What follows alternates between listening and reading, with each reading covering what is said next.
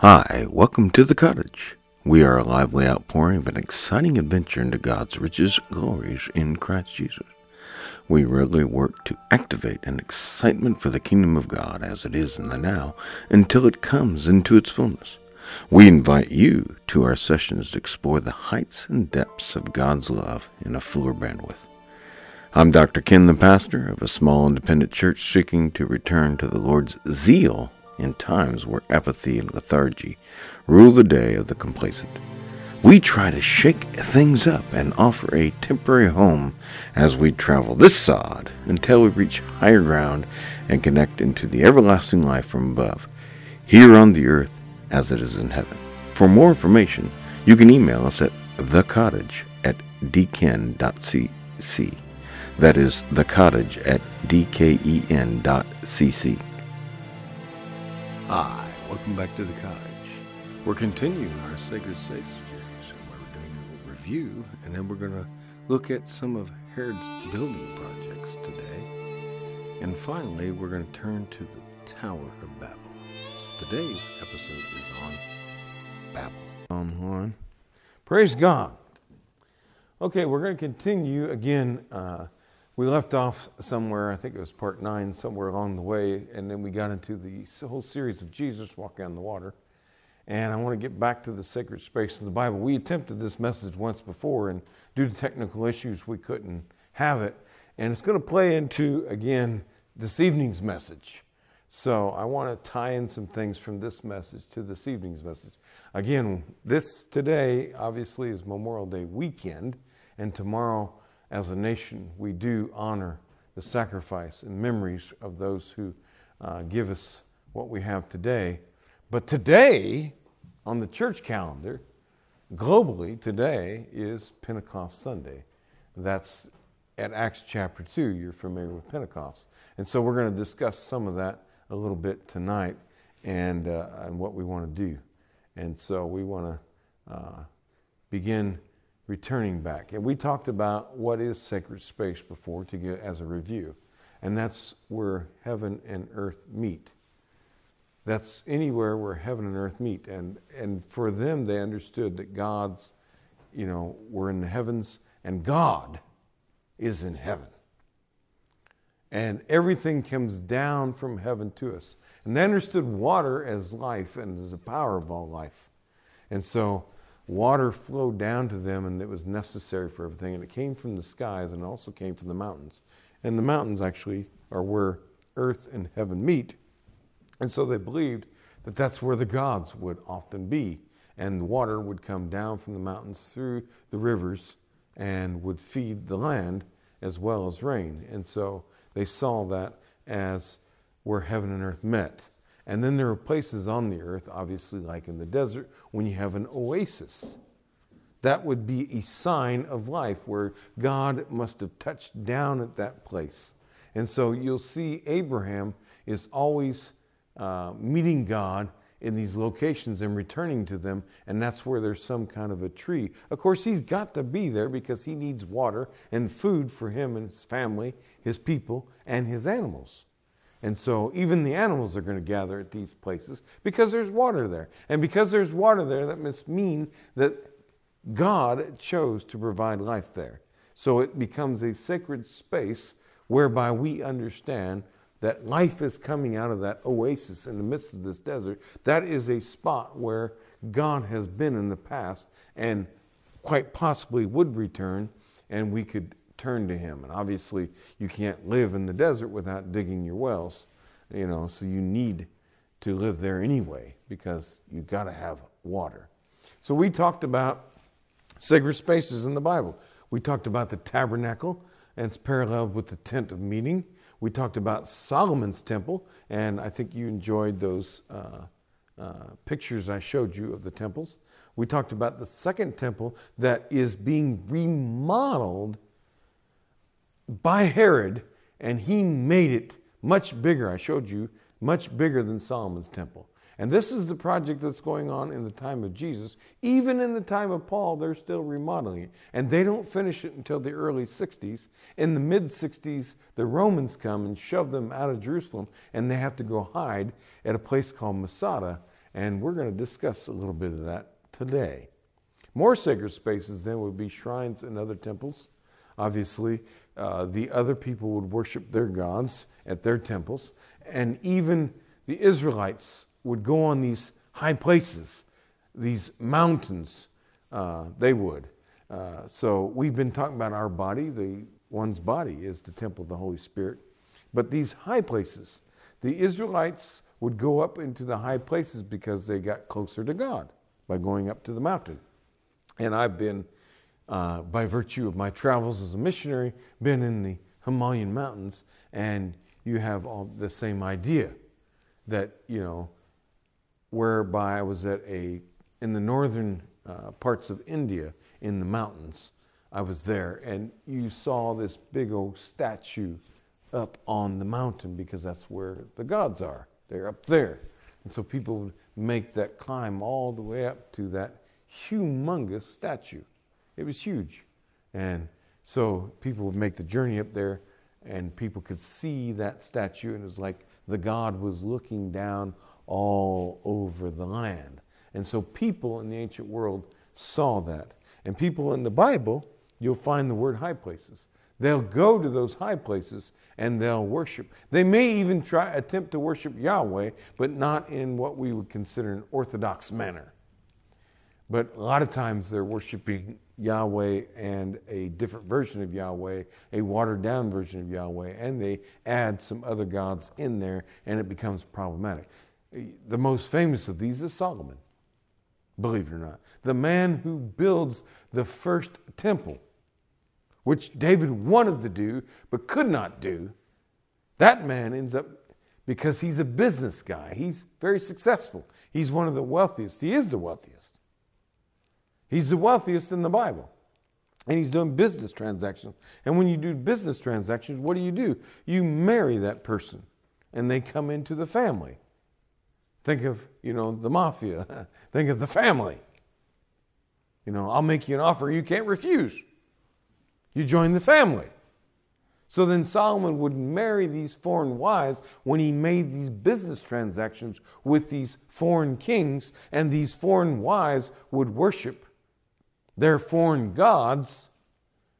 And Solomon was noted, sadly, to be in the Bible. There was a conference. I missed it because I hadn't gone over that part of the world. But just before I went to that part of the world, there was a conference over there where they were trying to tackle issues. They would have a conference, and they would try to hammer these issues out. And if I'm not mistaken, what I understood is these people had gathered together for an entire week, and one of the main topics at this conference was Solomon saved? Because he worshipped at the high places. He worshipped other gods. He was caught up in idolatry. It's one thing for David, which, that's pretty bad what David did.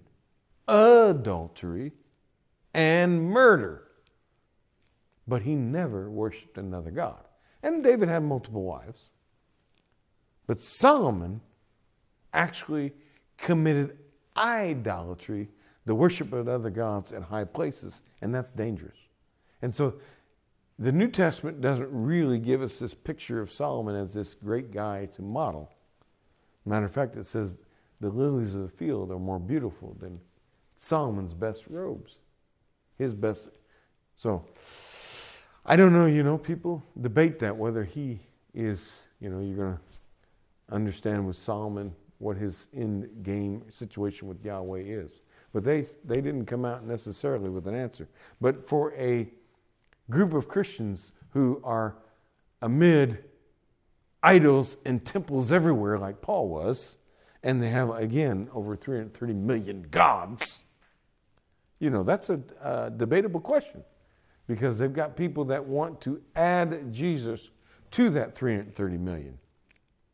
And what I've been trying to teach you is there are other gods, but then Yahweh is supreme, way above those. Just like we are all humans, and we are a temple of the Holy Ghost. None of us are Jesus. Jesus is way beyond what we are as a human. Therefore, think of it that way. as much as you are human and Jesus is human, but he's so much more. Well, there are other spiritual beings. There are other gods, but Yahweh is so much more than them. Way beyond being the Most High. So that's what you need to understand. And we have additional, again, sacred spaces, the mountains and the gardens, because the gardens, oases, that's where life comes from. And life comes from God.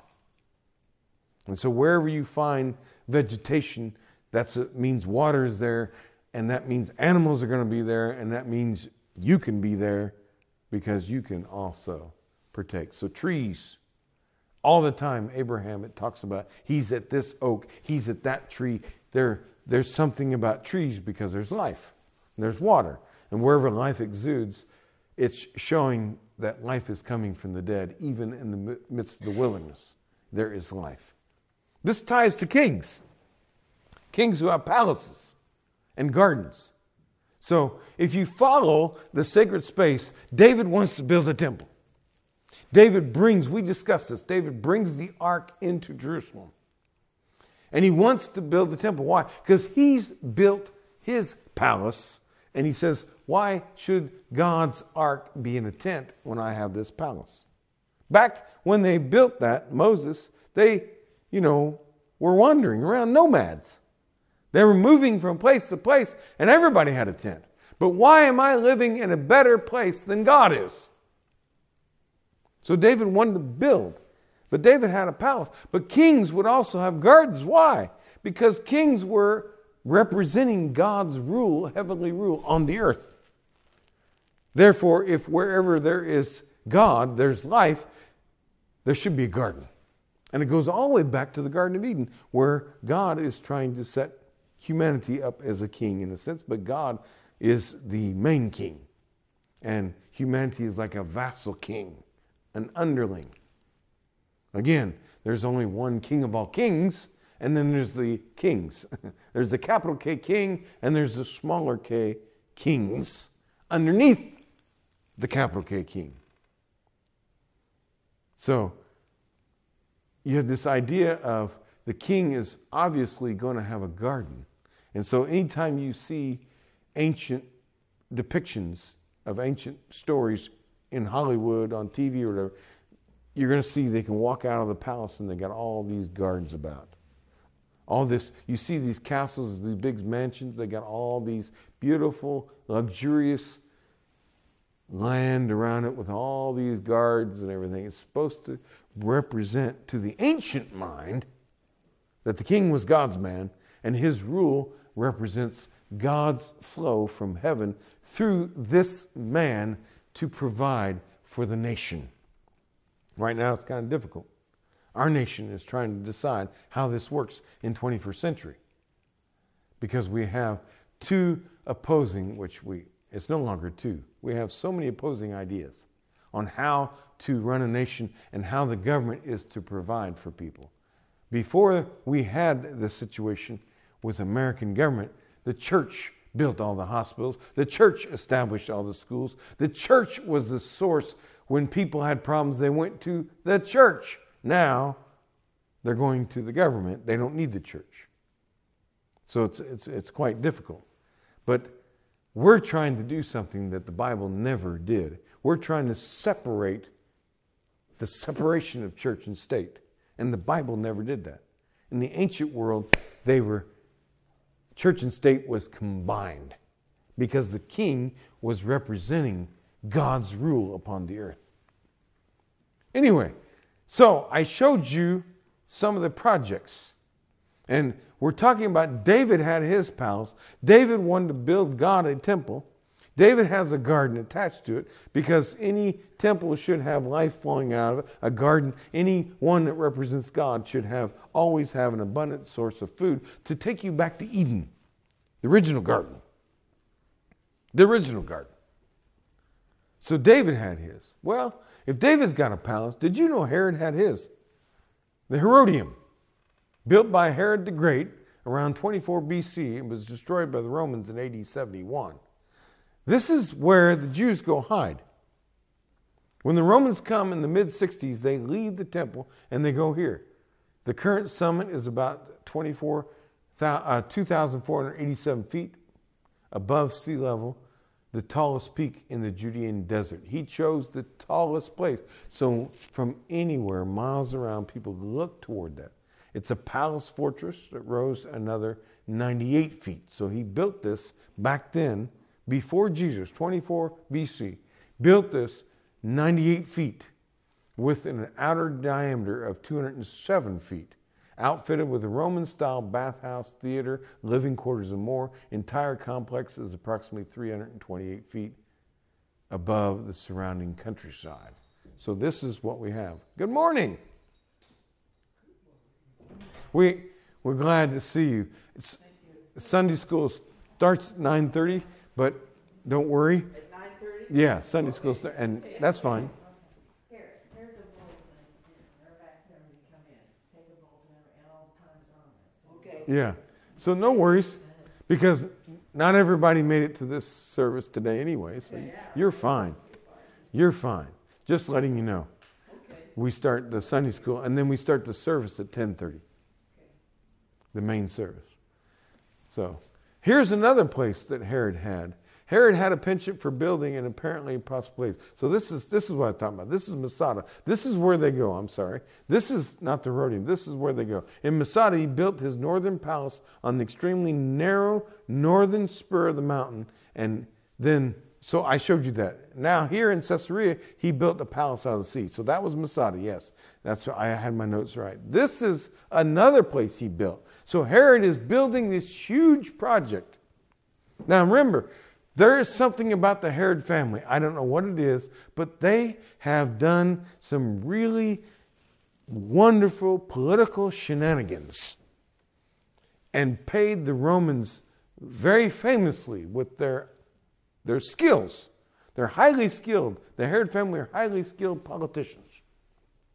And they did some vast favors somehow, being this little bitty Judah, this Palestine, this little bit, but the Herod family somehow was masterstrokes at politics and did the Romans, Caesars down through the ages, some quite, remarkable things. So they managed to build that fortress at Masada, build this on the sea.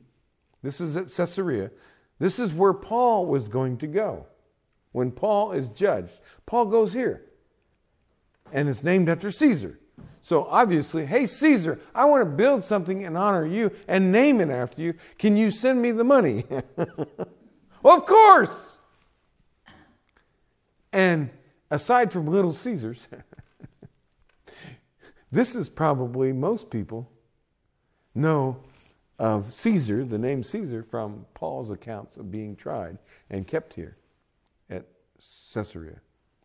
He built this palace on the sea, swimming pool, carved out of the rock and surrounded by pillars and rooms. After Herod's death, Caesarea became the seat of the Roman government. So after Herod is gone, then the Roman government takes it over. The governor resided in this palace, and it's thought that Paul was kept in prison here, according to Acts 25:4. We think this is where Paul's at. So he had all these massive building projects. At the same time, he's building the temple. Now, we have several Herods, so this is passed on from father to son to grandson. So we have a number of Herods involved in this. It's a whole family thing. Okay? So they had massive building things because that's what kings do. They build. They're building their kingdom. So he's got Masada and he's got this place out at the sea. So he's got both of those. Now, Moses is told in Exodus 25:8, we've gone to this verse several times. When he's on the Mount Sinai, remember in Exodus 19, the people come to Sinai. Remember in Exodus 20, you get the 10 Commandments. Remember I taught you in Exodus 20, the people say, Moses, this is too intense for us. This is way too intense for us. You go talk to God. Moses goes up to the mountain and talks to God. And while he's doing all that, the Bible then gives a bunch of laws that the people practiced back then to give an example of how life was to happen when they get into the land. And among them is he's given instructions, let them make me a sanctuary that I may dwell among them. So Moses is pressing God, saying, you've got to go with us. And God's saying, okay, then I want you to build this. And I told you, there's chapter after chapter after chapter. And as God leads, I'd love to go through all that stuff for you. I showed you some of the pictures. But there's chapters. And then it gets to the golden calf that interrupts everything because they're getting ready to build all this stuff. And instead, they build the cow. And Moses is on the mountain. They build the cow. But what we are hearing in all these chapters is what God is telling Moses. He comes down to tell them, this is what we're going to build. And instead, they've already built the golden calf. Then we have to go through the process of repentance. And then Moses spends all these chapters after the golden calf to say, hey, God told me to build this, and they build it. And again, he repeats it. So it's very important to God that we know these things, but most people skip them because he's put it twice for us. But I want you to see this idea now. If you look at the very center of this arc diagram, you have the most holy place inside that sanctuary, whether it be the tabernacle or whether it be the temple. The most holy place I showed you before is the center. Outside of that, you have an antechamber. Outside of that is a courtyard. And outside of that is the camp of Israel. So the tabernacle, that tent, and in the center of that tent, in a sense, I mean, it's not exactly center. It's all the way, the furthest you can go inside the tent. The furthest you can travel inside the building. Okay, so it's the center in that sense. And they believe this to be the center of the cosmos, the universe, because God was there. His feet were in, he's in heaven, and his feet come down to earth and touch. And it can't touch the earth because your feet shouldn't touch dirt if you're so holy. So therefore, they put the ark there, and God can put his feet on it to rest his feet. Incidentally, the word of God is inside the ark, so God is, his feet's on the word. Incidentally, because the Ten Commandments are inside there. And then you have outside the camp. So when people are told to go outside the camp, it's the farthest away from God's presence or holiness. And foreign countries are outside the camp. But this is the idea. So you have this spectrum that I'm trying to show you, okay? Where in the center is God's most holy presence on the earth, and it just kind of ripples outward. And then when you get outside the camp, that's where it's no longer so sacred. So the closer you get to the center, the more holy you are, because the closer you are to God's presence. And it's at that central location that God's presence is the thickest or the most intense, however you want to view that. So, the most holy place, the Holy of Holies. Then you have the holy place the Bible talks about. You have the entire sanctuary compound that I showed you the picture of. So that when you come into this compound, okay? Now, for the tabernacle, then you'd have the 12 tribes around that. But for the temple, it's Mount Zion itself. And I showed you a picture of Jerusalem, and I showed you the temple complex. And then you have Jerusalem itself, the holy city. You have the nearby region. As we were making those ascents I was talking about, you're coming closer and closer to Jerusalem. They would consider that holy. You have the entire nation of Israel, which would be God's nation, so that's holy. You have God's people, wherever they go. They may go outside the nation. They still are holy in some sense, compared to others who don't worship God, Yahweh, until the whole earth is supposed to be filled eventually with God's glory.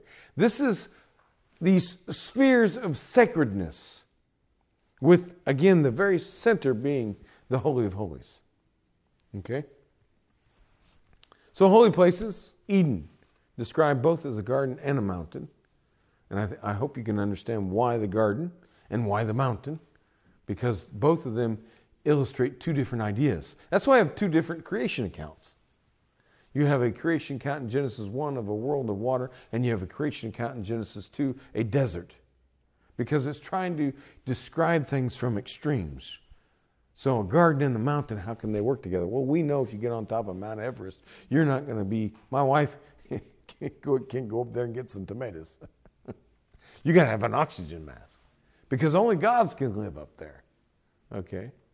But for the people, they understood that life came because that mountain is where the water begins to flow down to then be able to have a garden. So it's where the highest peak where you touch God, touch the skies, you reach the heavens. The patriarchs built altars and dwelt near trees. Since example is Bethel. Bethel is where Jacob saw that ladder that climbed between, that descended. The angels descended and ascended to heaven. Okay, and he'll return there. Okay, so Bethel, that's a place where God was at. And because God was there, there's obviously, but that's where you're going to sleep.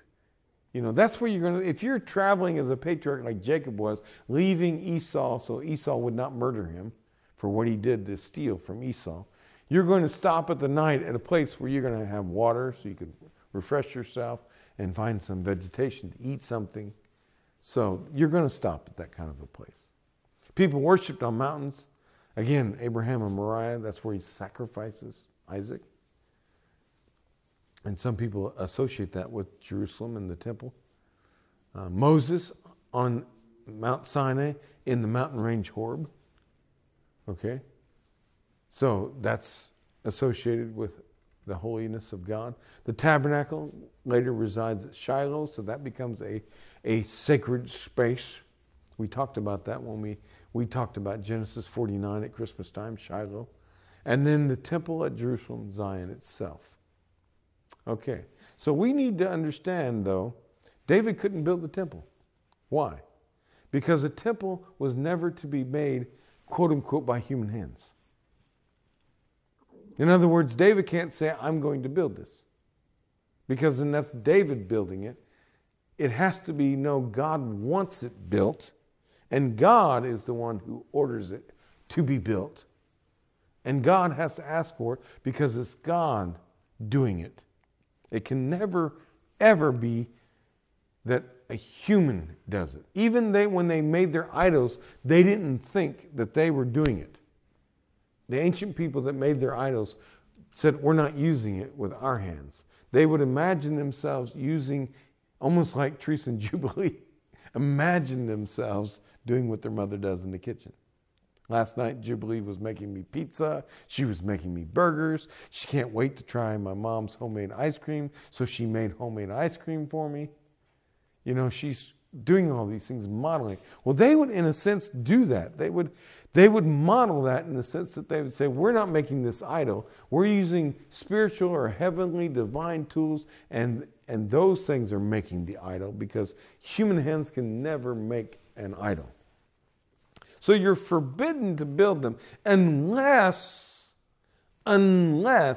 God says, I want this built. And then you're supposed to build it. The king is supposed to either build the temple, remodel the temple, which is Solomon built it, Herod remodeled it, or the king is supposed to then see to it, maintain it. Josiah maintained. The temple had gotten down and Josiah had elevated it back up to the way it's supposed to be. But the king, as God's man, is in charge of God's house, along with the priest. He is to see that it's safe. So, hence, now that you understand this, that only the God could say, I want a temple and I want it built here, then the king is acting on the fact that God said this needs to be done, and then he's acting on God's instructions to do it. Therefore, David was not allowed to build it, although it was a good thing, but it was not what God had not initiated it. So Solomon builds it.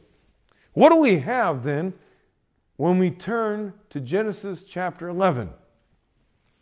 The Tower of Babel. They're trying to build their own mountain. And as I've been trying to describe it to you, they want to build a stairway to heaven themselves. What Jacob saw in Genesis 28 at Bethel, which is the translation of Bethel is simply house of God. They wanted to build this not to house God. This is not the house of God. This is just an escalator. They're building an escalator. They need stairs to go up to heaven so that the idea is They don't even want to make the climb up this thing. And there's nothing inside this thing. They're building a man-made mountain. I told you earlier that the boys didn't get to go. The plans changed, but they wanted to go to Cahokia Mountains because I really want to figure that out. Because this fits really well with this. Because they would build something because they're trying to build sacred space, holy ground. These people build this in Genesis 11, trying to make a staircase, not for them to go up, but they want God to come down, and they're going to build a temple attached to it, and they want the God to come down from heaven all the way down and get in their temple. And they are controlling it. And you're forbidden to do that. They're building it with human hands. You're forbidden to do that. Because then it's man doing it. It's humankind doing it. It's not God. And God's like, oh my goodness.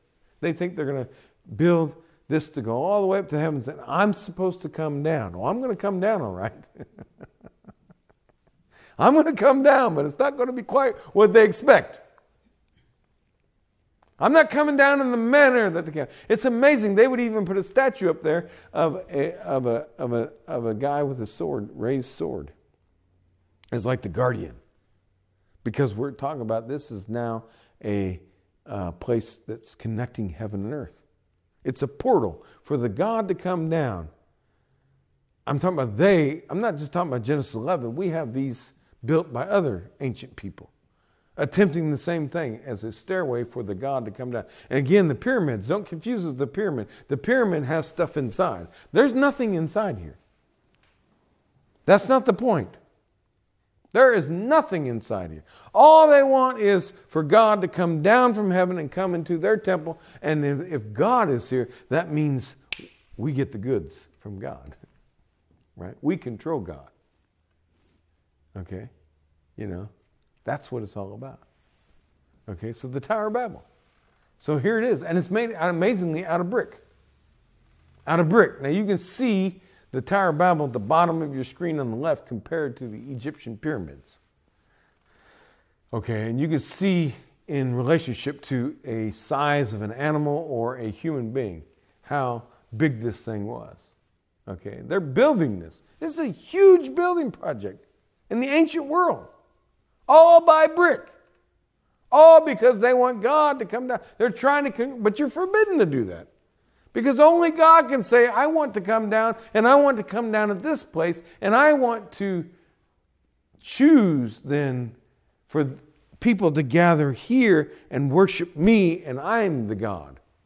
But they're deciding that they're going to control things. And I described it to you as a rebellion from Middle Earth, trying to breach. Remember, we have the rainbow. It's supposed to be a protector, a shield, that nothing from heaven or God himself is not going to come down in wrath with water and flood the earth again.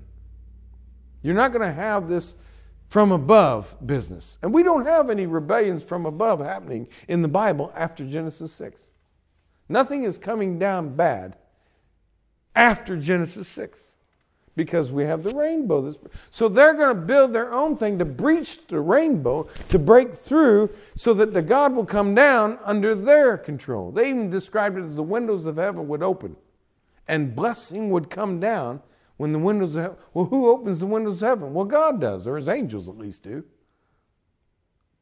So they're going to breach it with this stairway that's going to reach like a mountain up to the clouds and going to bring it down. That's the idea here. That's what they want. They want to be able to control God and his blessings coming down, and they're trying to throw open the windows of heaven. It's an act of rebellion to which they're judged. So here we go. I don't know if anybody's familiar. I'm not very familiar with Chicago. Maybe some of you are. Do we have anybody in the church that's very familiar with Chicago? I don't know. I'm not very familiar with Chicago. I didn't even know this building existed. But here we go. You got the Tower of Babel there. Again, on the bottom left of your screen, you've got the Great Pyramid of Giza to give you an idea of the size factor. You've got the Monadnock building in Chicago. The reason why it's here is it's the only building made out of bricks that's this tall. So we're talking about bricks and bricks here. You have, again, a top view. If you were to fly over in a helicopter, you can see what the Tower of Babel would look like. It's a square, and you have an American football field. My dad played football. He knows all about that, so he's had to run up and down those things, so he knows how far that is, 100-yard dash. So you can see the comparison to the size of this thing.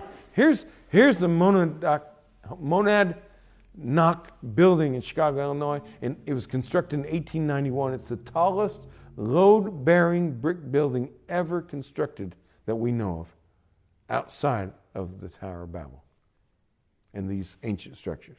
But today, it's standing.